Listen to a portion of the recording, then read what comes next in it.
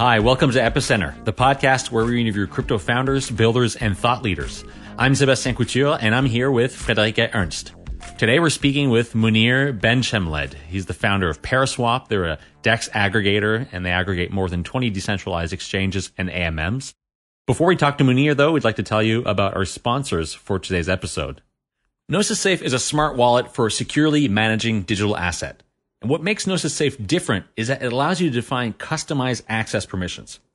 You know, digital assets on Web3 are usually controlled by a single private key. And this is a problem because private keys can get lost or compromised. And on top of that, users have to trust individuals holding single private keys to govern highly valuable digital assets or protocols. Gnosis Safe enables users to control digital assets with much more granular permissions. This could involve multiple private keys, a subset of which is required for executing a transaction. These keys can be stored on different hardware or software wallets, or even shared across multiple people. And also, custom permission modules can be added to enable even more use cases, like setting transfer allowances for individual keys, or automatically executing transactions decided by a snapshot community vote. Gnosis Safe's extra layer of security and personalization makes it the most trusted Web3 asset management solution for individuals, teams, and DAOs who already use it to store more than $57 billion worth of fungible digital assets today. And also, it can store and manage NFTs. On top of that, Gnosis Safe also provides lots of opportunities for developers to plug into the platform. Developers can extend the Gnosis Safe interface with their own dApps and even build additional permission modules. The ecosystem of safe apps and custom modules extends the usability of Gnosis as a portal to DeFi, financial tooling, organizational management, and beyond. Visit gnosis-safe.io to learn more and to get started with your own safe. Welcome to the Epicenter podcast, the podcast where we interview crypto founders, builders, and thought leaders. I'm Sébastien Couture, and I'm here with Friederike Ernst. Today, we're speaking with Mounir Benchemled, who is the founder of Paraswap. Paraswap is a AMM DEX aggregator and also a sponsor of this podcast. So, Mounir, thanks for joining us today. Thank you, Sébastien. Thank you, Friederike, for having me. It's a pleasure being here.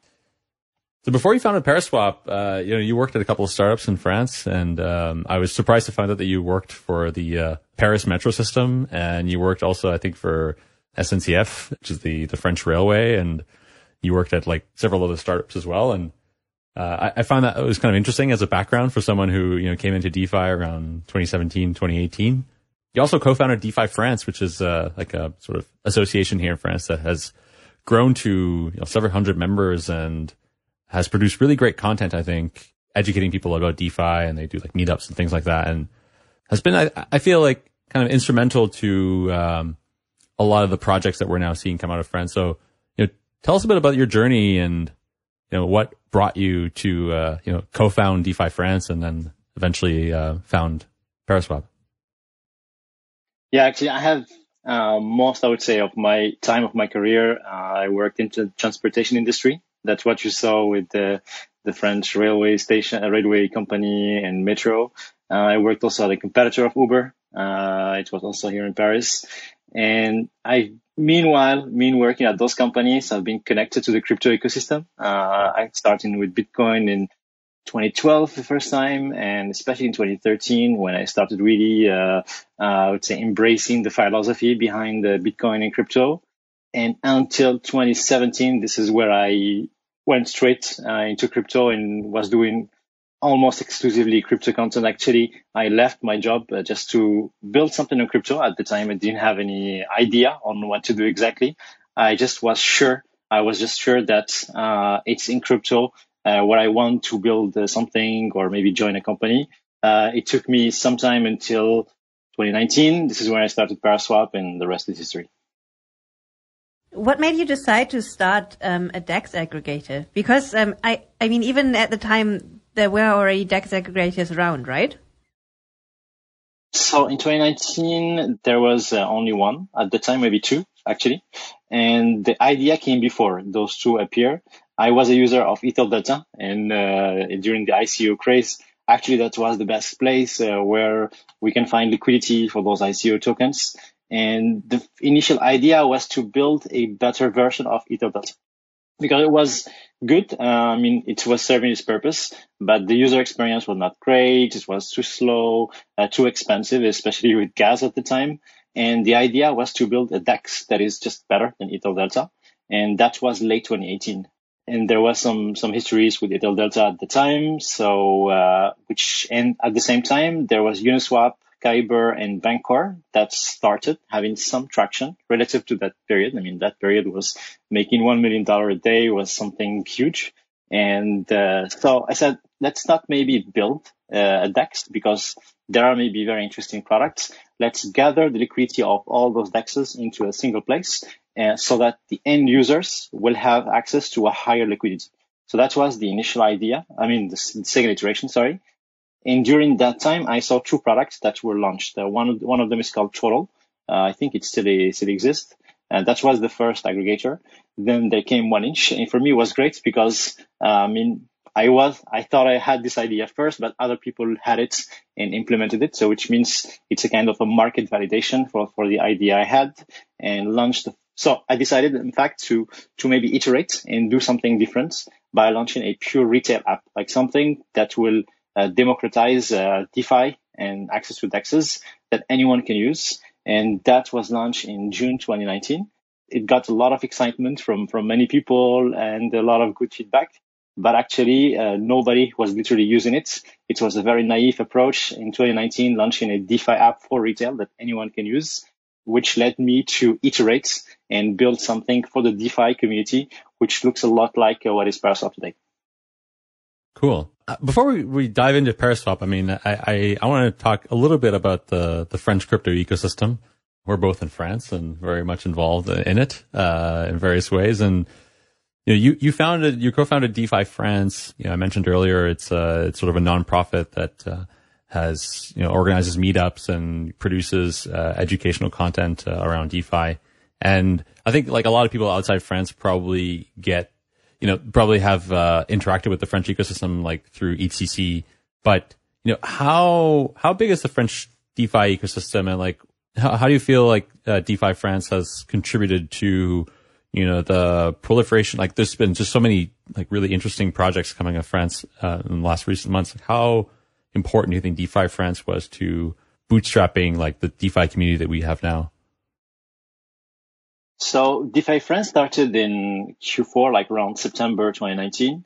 It started by just a coincidence. There was this big DeFi group in Telegram, and somebody asked a question about, is someone from France here? Or like, is someone speaking French here? Somebody replied, then somebody else replied. We were like 5 talking, and then we said, let's create a group. We created a group called the DeFi France, and this is where DeFi France started. We had like 30 people and very active, very highly engaged, and continued growing. And then we organized the first meetup in Paris, and we were highly surprised because we were expecting normally in meetups people have like 50, 60, 70% no shows. We have in excess. We have around 100 and something total, with 50% in live stream and 80 people inside. And that was 2019, where like people were barely talking about DeFi. So this is really when DeFi France started, and the engagement was until now there's no loss in like quality. Very, very highly engaging, and the subject are really, really interesting. So I think many of the projects you see today, I won't say they came out of DeFi France, because DeFi France is not really an entity, but I would say they were inspired by the project and the content that was present in DeFi France. Now it's been almost 2 years. And I don't know if you see some of the projects right now that were launched, like Morpho, like Paladin, like Jellyfy. So these guys were very, I would say, active participants in DeFi France. So yeah, it's hard to say they came from there, but I would highly give credits to the community of DeFi France to inspire these guys to launch this project. It's really cool to see like all this. I feel like DeFi France was a big inspiration to these people, and I give it a lot of credit for propulsing the ecosystem here in France.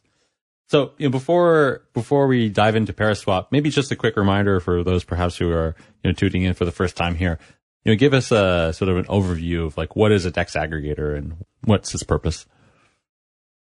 So aggregators are like airline companies. That's the easiest example I give. It's like an Expedia or a kayak.com, where it gathers its supply in here in DeFi, what we would call liquidity, from different sources, actually hundreds, maybe thousands of sources if we count the pools of each DEX, and tries to deliver a price that is better than the market. That's the value proposition of DEX aggregators, is trying to beat the market price. And that's either for end users or maybe for protocol users or API users in a nutshell.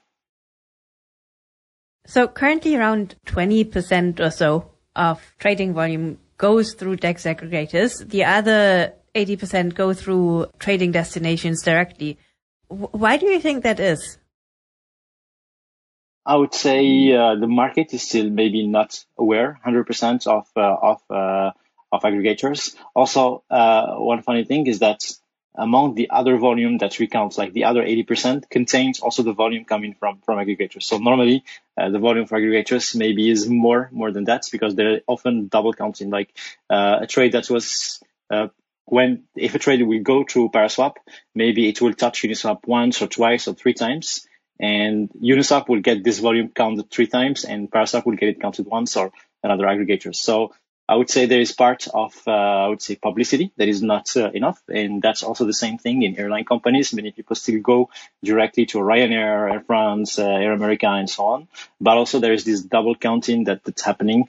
So I'd say it's one kind of both. And there are also many projects, they will go directly to Uniswap because it's one of the best, the biggest exchanges. So they will go straight and integrate Uniswap just because it's known enough that they will go only there and miss out on the liquidity of aggregators.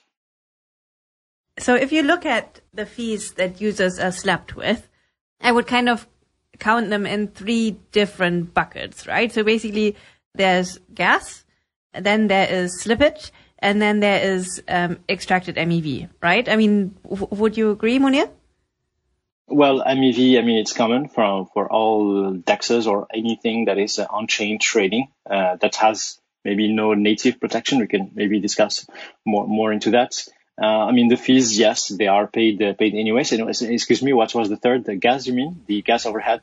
Yeah, that's true. So what we do, and I think now it's becoming a standard in DEX aggregators, is that prices will always take gas into consideration. Like, for instance, you are getting $1,000, maybe you will be getting less than 1,000. You will be getting $995 as our destination token, because the 1,000 will come with a higher gas. So those gas weight is taken into consideration in calculating those aggregation algorithms in order to avoid that. Something else is we did, and also other DEXs aggregators have done, is rebuilding those native routers of DEXs. Like Uniswap, they have a router. It was rebuilt by us, by others, in order to consume less gas. So ours consume 5% less gas than Uniswap V2. And we are also working on a V5 on our smart contracts that will minimize the overhead to I would say few 10, 20, 40K, still on overhead, but much less given the advantage we get using an aggregator. And what do you think is the typical trade size from which it is worthwhile using a DEX aggregator instead of just a trading destination like Uniswap? Because basically, if you have gas overhead by going through several different smart contracts, then if you're only trading for, say, 1,000 euros or something, it might not be worthwhile, right? I would say depends also on the gas conditions and depends on the blockchain. If we're talking about Ethereum, in general, we tell users better to use DEXs in general, not only aggregators, starting from around $1,000. But also that depends a lot on the gas price markets. As I said, Uniswap and all the forks are cheaper now in aggregators than on the DEXs themselves. So yeah, it depends, I would say, mostly on the market and usage of DEXs and not only on aggregators. Do we have a sense of how much people are saving on average by using DEX aggregators?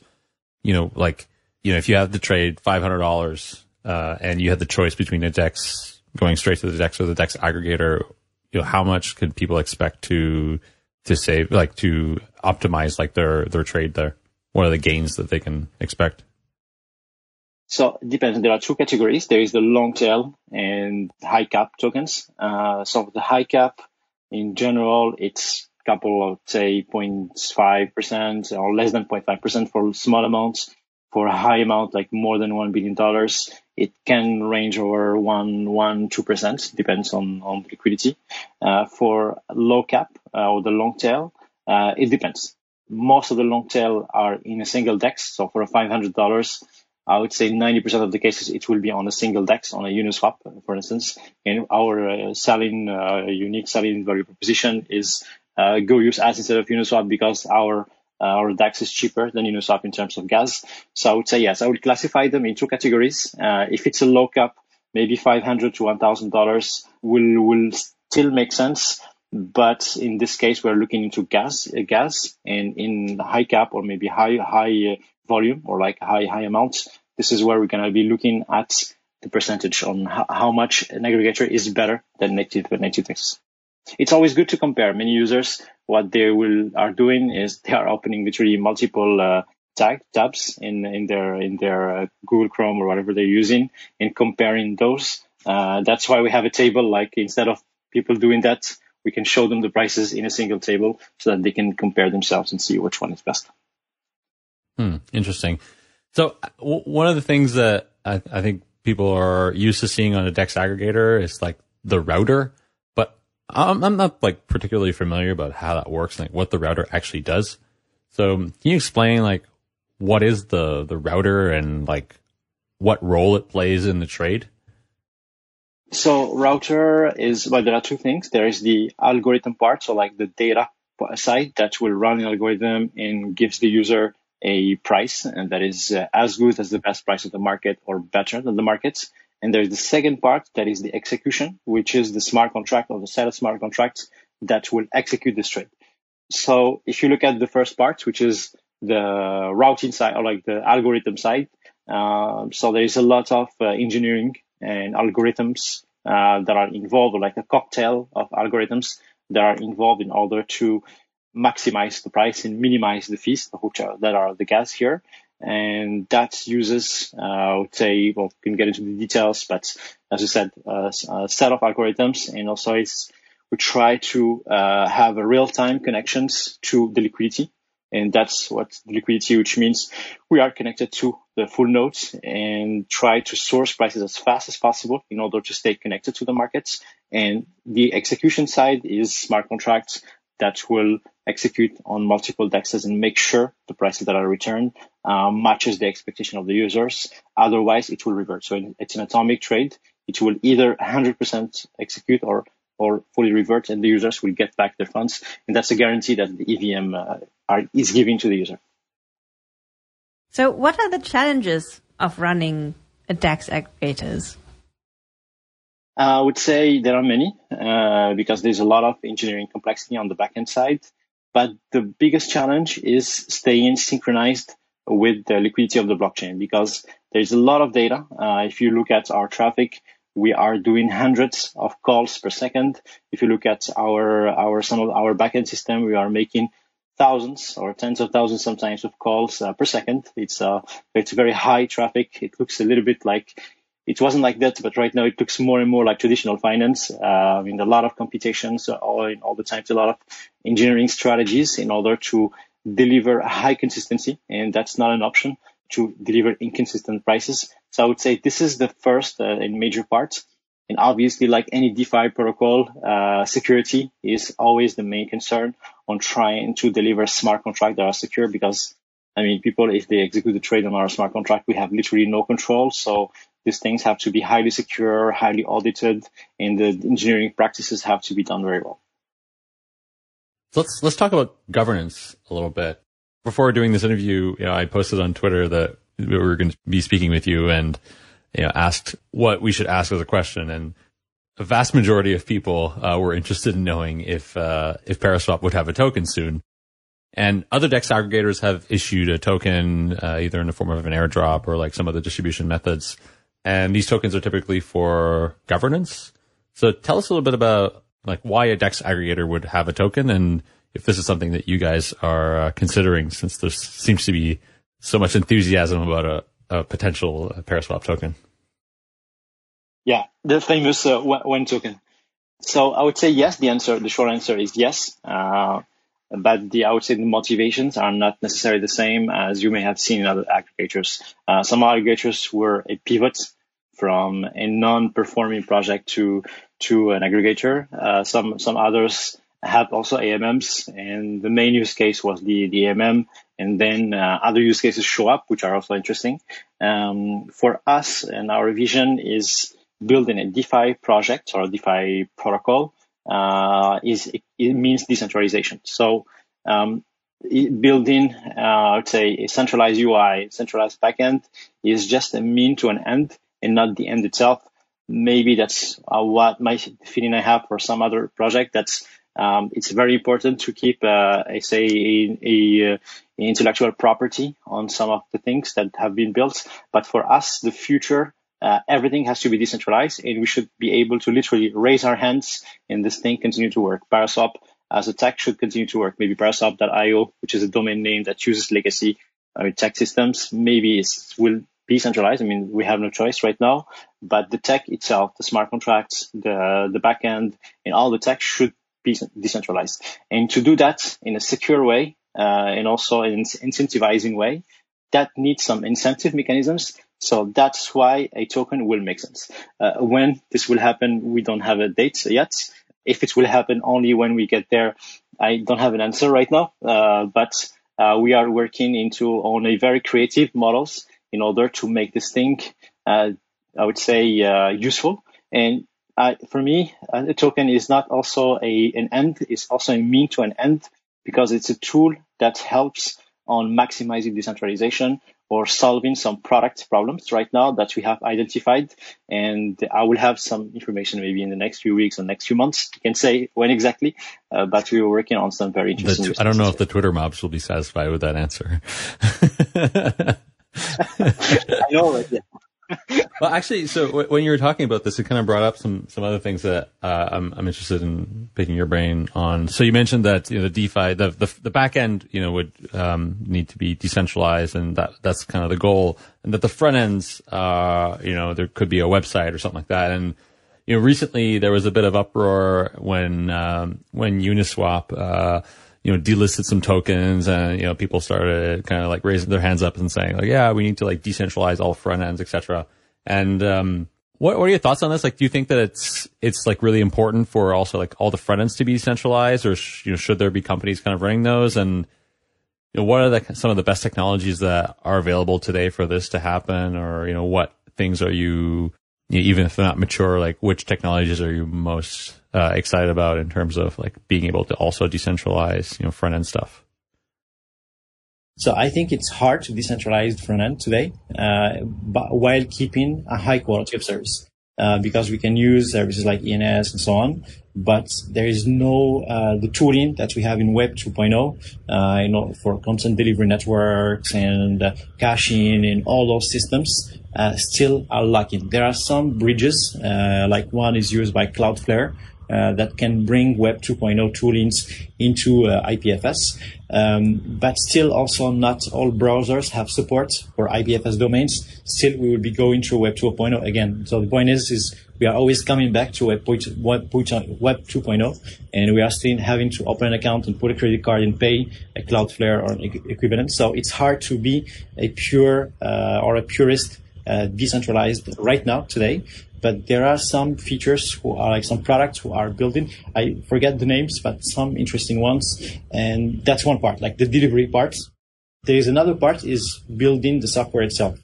When we build the software with the team, we have a GitHub that is centralized. We have the whole process of building. We are a small team, so we have, depending on each team, like you have a Scrum Master, a product manager, and so on. We do that to keep things efficient. By decentralizing, it's very hard to have good consensus And that's also, again, talking about purism in decentralization. But I always think that we can have pragmatism in decentralization, and that's what made many projects successful while being sufficiently decentralized. So how we do it ourselves, I'm not sure yet. So right now it's much more productive to keep things the old way until we reach a critical mass in terms of usage, in terms of maybe decentralizing what we can be decentralized today and can be efficiently decentralized, like our smart contract system, Paraswap pooling, all those things. And once we reach that, maybe at that time, the tooling or the infrastructure for decentralizing the front end will be mature enough to decentralize the front end. Running a DEX can be, how do I put this delicately, regulatorily fraught. Is it also difficult to run a DEX aggregator from a legal point of view, or do you guys just take the stance that basically the only service you guys are providing is telling people, where they can trade, and you're not actually facilitating the trading yourself? Yeah, I see it personally. I'm not legal. Legal is not my expertise. I can say only my opinion. I think it's a pure software because the liquidity is not on Paraswap, is not on the aggregator. The liquidity is on the underlying DEX. The tokens are not listed in Paraswap, are listed on the underlying DEXs. So, in my opinion, if there are any regulatory, I would say, challenges, will happen first on DEXs and not on aggregators. It's also the case in traditional finance, where middlewares, like they call them, and also like how we'd like to see ourselves as a middleware, are not subject to the same regulations, and sometimes are not to no regulations at all, compared to the venues where the trading happens. Because the problem is in centralized finance, there are many middlewares. If each one of them will be regulated, it's just not going to be possible. So that's why the regulation happened on the both ends, on the front end and on the back end side, which is the trading venue and the end user interface, or the broker in the case of DeFi. Maybe front ends will have some challenges in the future, but again, I have no legal expertise. I can't really say what's going to happen. Sure. How does Paraswap currently make money? So right now, by default, the Paraswap is free. It doesn't have any fees or any extra fees. There are two business models that were deployed in production right now. One of them is what you call performance fees, and that's a very minimal. I even have a hard time calling it a fee because it's less than 1 basis point. It's just a break-even fee to just finance, I would say, whatever infrastructure is behind the API. And that's 50%. We share the upside with the end users in case they receive more than expected. And the second one is with partners. So anyone will integrate our API. If they choose to, they can not choose to. If they want to monetize, we share fees with partners. So it's 15% for whatever fees they set. They can put them to 1%, 2%, 3%, whatever they want, even to 0%. We are totally agnostic, and we take a share for those fees. So when you say integration partners, like who do you have in mind here? Argent, Ledger, MetaMask, and all of those who choose to monetize. But we have a lot who haven't monetized at all, like CowSwap is one of them, that choose to not extract value because value also can be extracted in many ways. And each product have their own method or like their own approach of extracting fees. So I wanted to come back to something that I noticed that I didn't ask, but when we were talking earlier about the about fees, you announced earlier this year that you had released this Redux token, which claims that it can reduce gas fees by up to 50%. How does that work? Well, it used to work because now with the London hard fork, it's no longer usable because there was a change in the EVM and gas tokens. Our previous Redux and others are no longer possible. And basically the concept was if you remove storage from the blockchain, you get refunds in order to incentivize people to remove storage. And the idea was interesting, but many people started abusing, between quotes, like us, some way to create an artificial storage, like smart contracts. And when the gas was cheap, and removing the storage when the gas was high, it was like an arbitrage in order to reduce gas fees. It was very useful when gas was very expensive. But yeah, right now it's no longer possible. Thank you, Vitalik. That's what happened. That certainly. I mean, in the grand scheme of things, it was probably good that this move happened because people were abusing it, and basically the way that it was basically wasn't used in the way that it was envisaged to be used. So so maybe let's talk about the DeFi ecosystem as a larger arena. What we currently see is trading sizes being economically limited on layer one, right? So basically, back in the day, you could, send $10 worth of something and, it cost like 10 cents. It was fine. And now that trades have become much more expensive, the economic viability has kind of gone down for these smaller trades. So basically, they get pushed to layer two. What are your thoughts on the dynamics between layer one and layer two and with regards to trading? How do you see this interplay in an equilibrium state in, say, a year or two? Yeah, maybe year can be a little bit easy to predict. More than that is very hard. I mean, even 1 year is a bit challenging. So right now we saw the big success of sidechains, which are not layer twos, but maybe what they have in common with layer twos is high throughputs and low fees. And they attracted a significant amount of retail, which we're start to lose at some point in DeFi from, say, DeFi summer till the launch of BSC, pretty much. It was kind of exclusively DeFi degen play using DEXs and aggregators and other DeFi platforms. So I would say we have a clear sign that layer twos are and will continue including the retail. And right now it's hard to say if we look at that layer twos as proper layer twos, like Zk Rollups, Optimistic Rollups, and not side chains, and how this would play out. We will see, but I think it will be also one of the biggest engines of driving retail. I'm hesitating a bit because what I saw and what drove a lot of interest is all those incentives we were seeing in those side chains. So I think that for layer twos to succeed and to attract users, there has to be some kind of incentive, like some kind of highly attractive product for these people to come and leave the side chains and go for layer twos. We want them to do so, in my opinion, because it's much more secure and they rely on the security on Ethereum.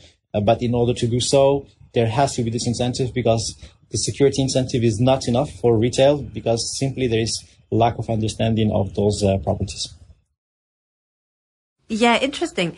Can you maybe explain how you differentiate layer two and sidechains? So what to you is is to you a layer two something that shares the economic guarantees of Ethereum layer one, or how are they connected? Yeah, for me, layer two relies on the existence of Ethereum. Like it cannot exist without Ethereum.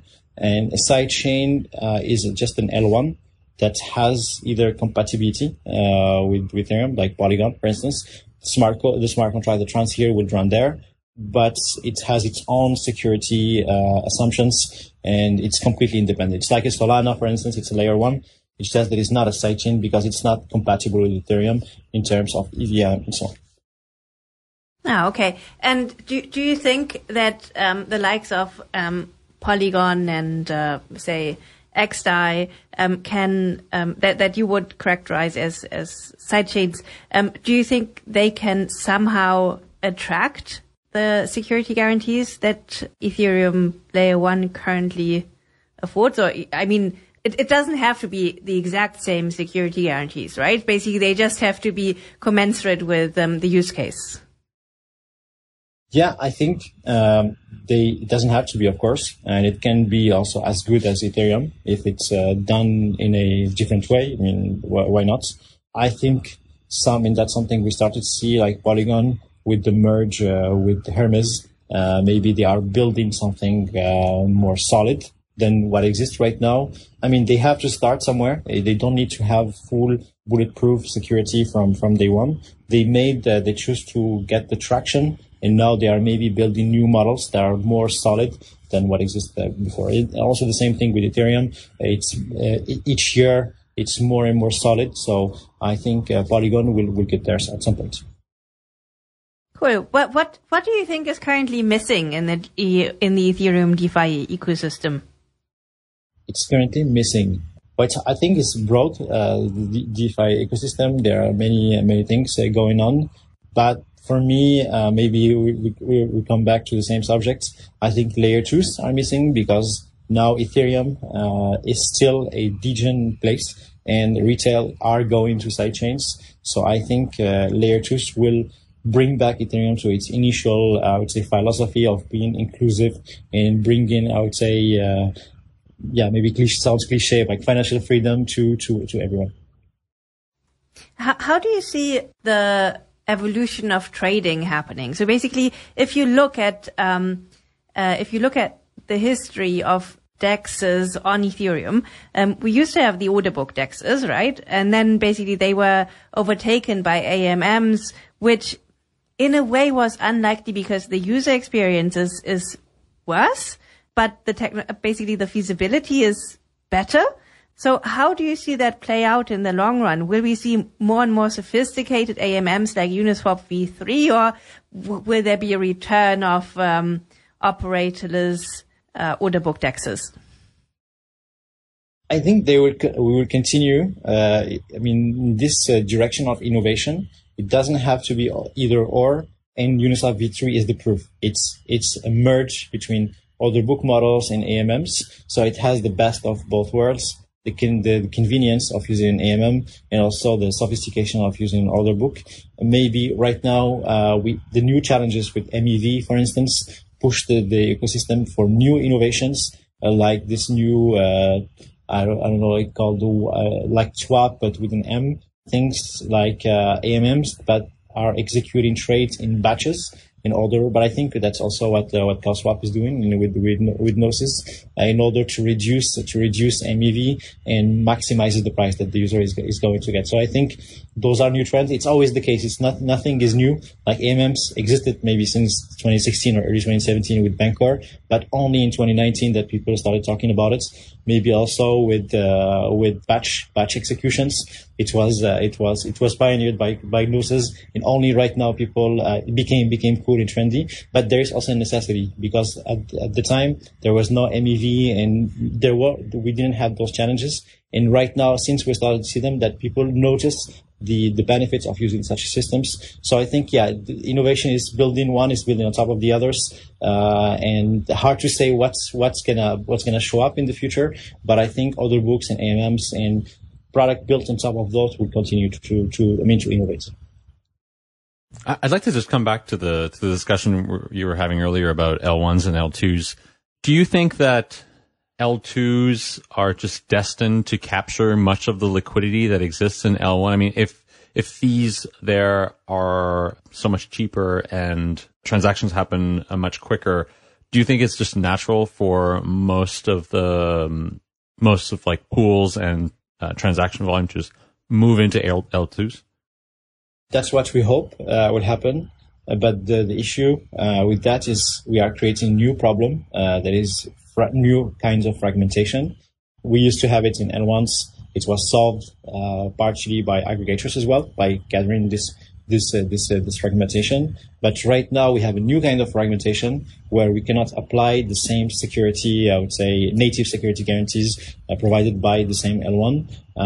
So hard to say if liquidity is going to be concentrated if on a single L2 or mostly on an L2 or maybe cross multiple L2s. But that again created also new opportunities for innovations by creating solid bridges that are highly secure and highly decentralized. Still, I think we are not there yet, but we see some very positive early signs that some of those bridges are going to make this possible, make this composability that we lost possible and efficient.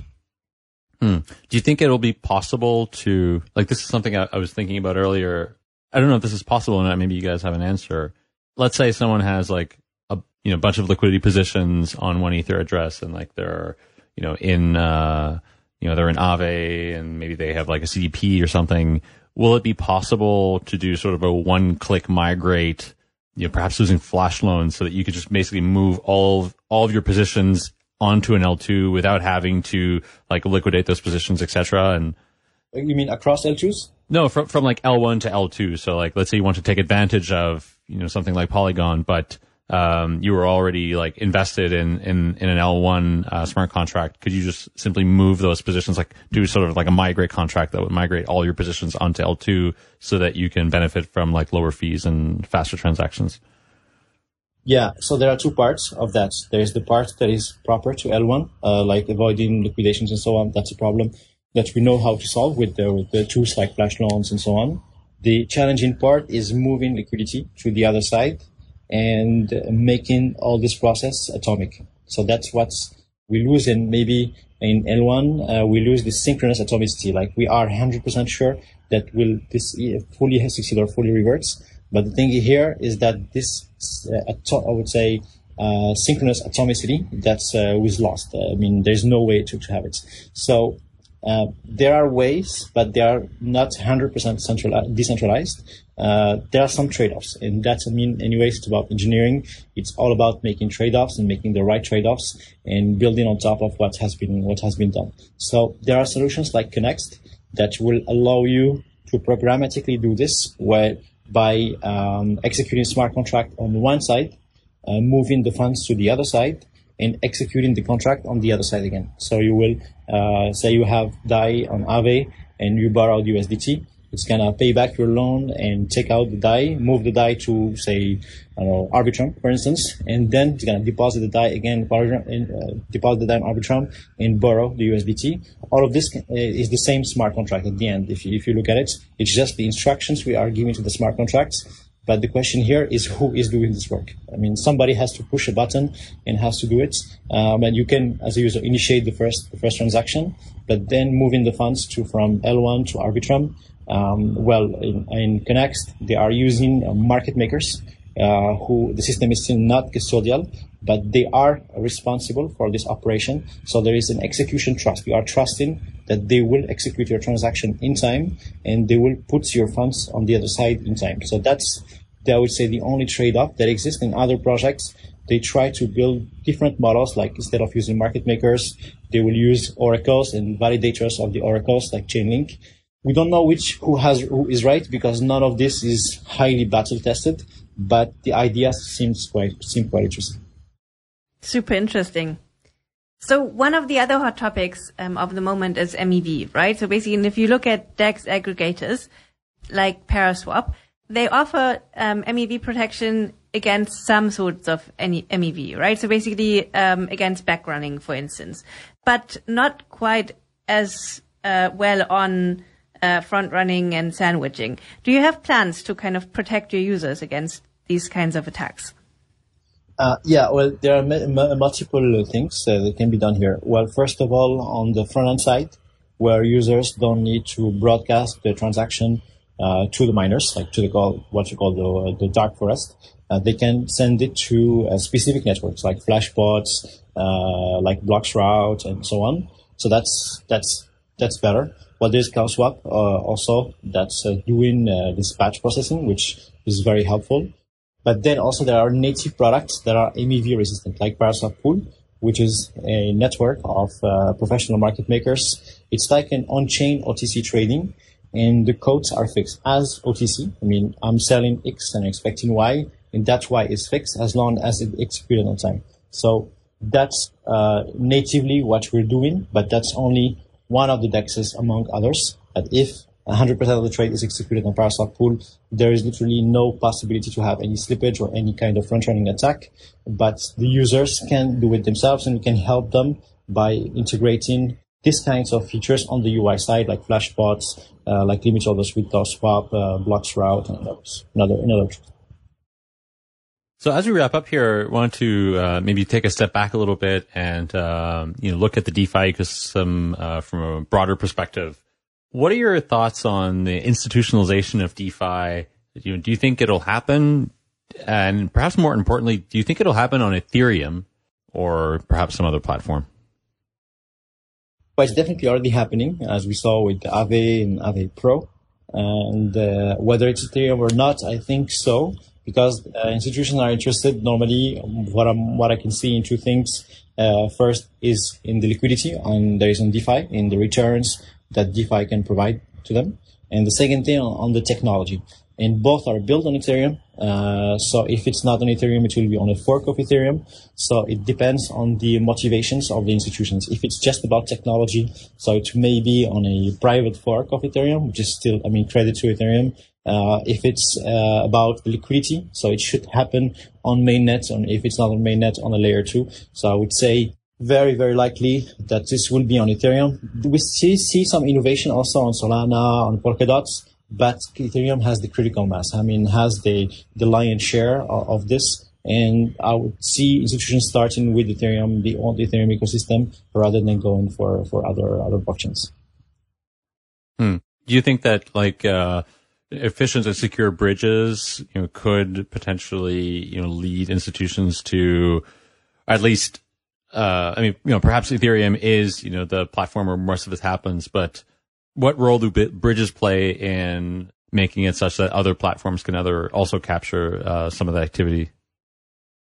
Well, also, I would always put that relative to the motivations. So if it's and also on the amounts that are at stake.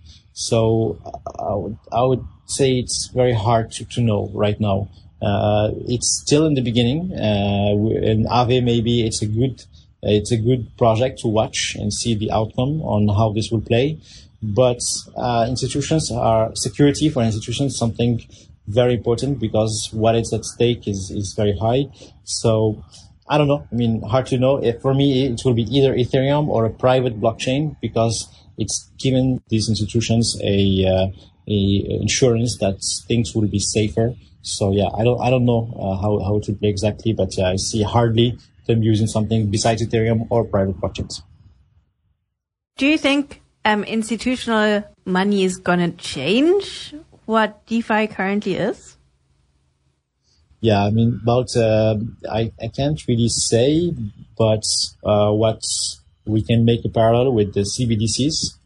They are trying to run on blockchains, and some of them are considering public blockchains.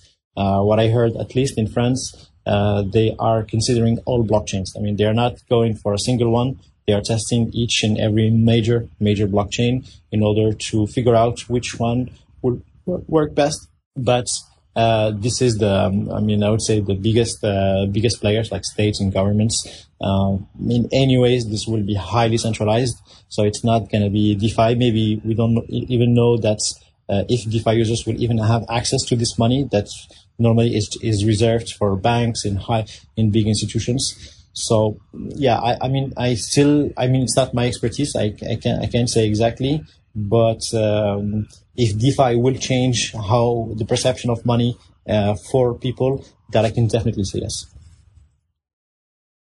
Are you afraid of the regulatory landscape and where it's currently headed in Europe? Not afraid at all, because we had some discussions with many regulators in many countries.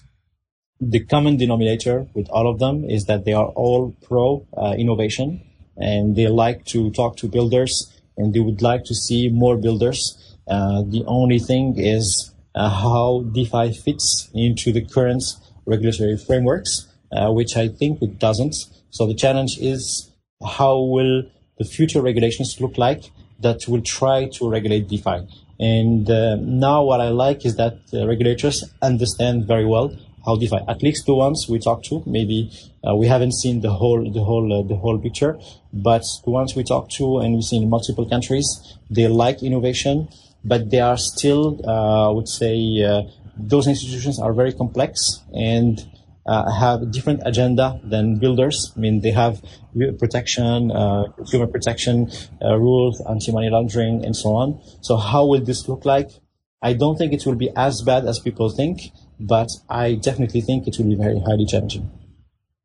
Yeah, I mean, this is a topic that I'm personally very invested in and interested about, working at Adane and everything. And I feel that at one point it will actually come to a head because the agendas are so different. And I really think that at the moment, the builders and the regulators are not putting really all their cards on the table.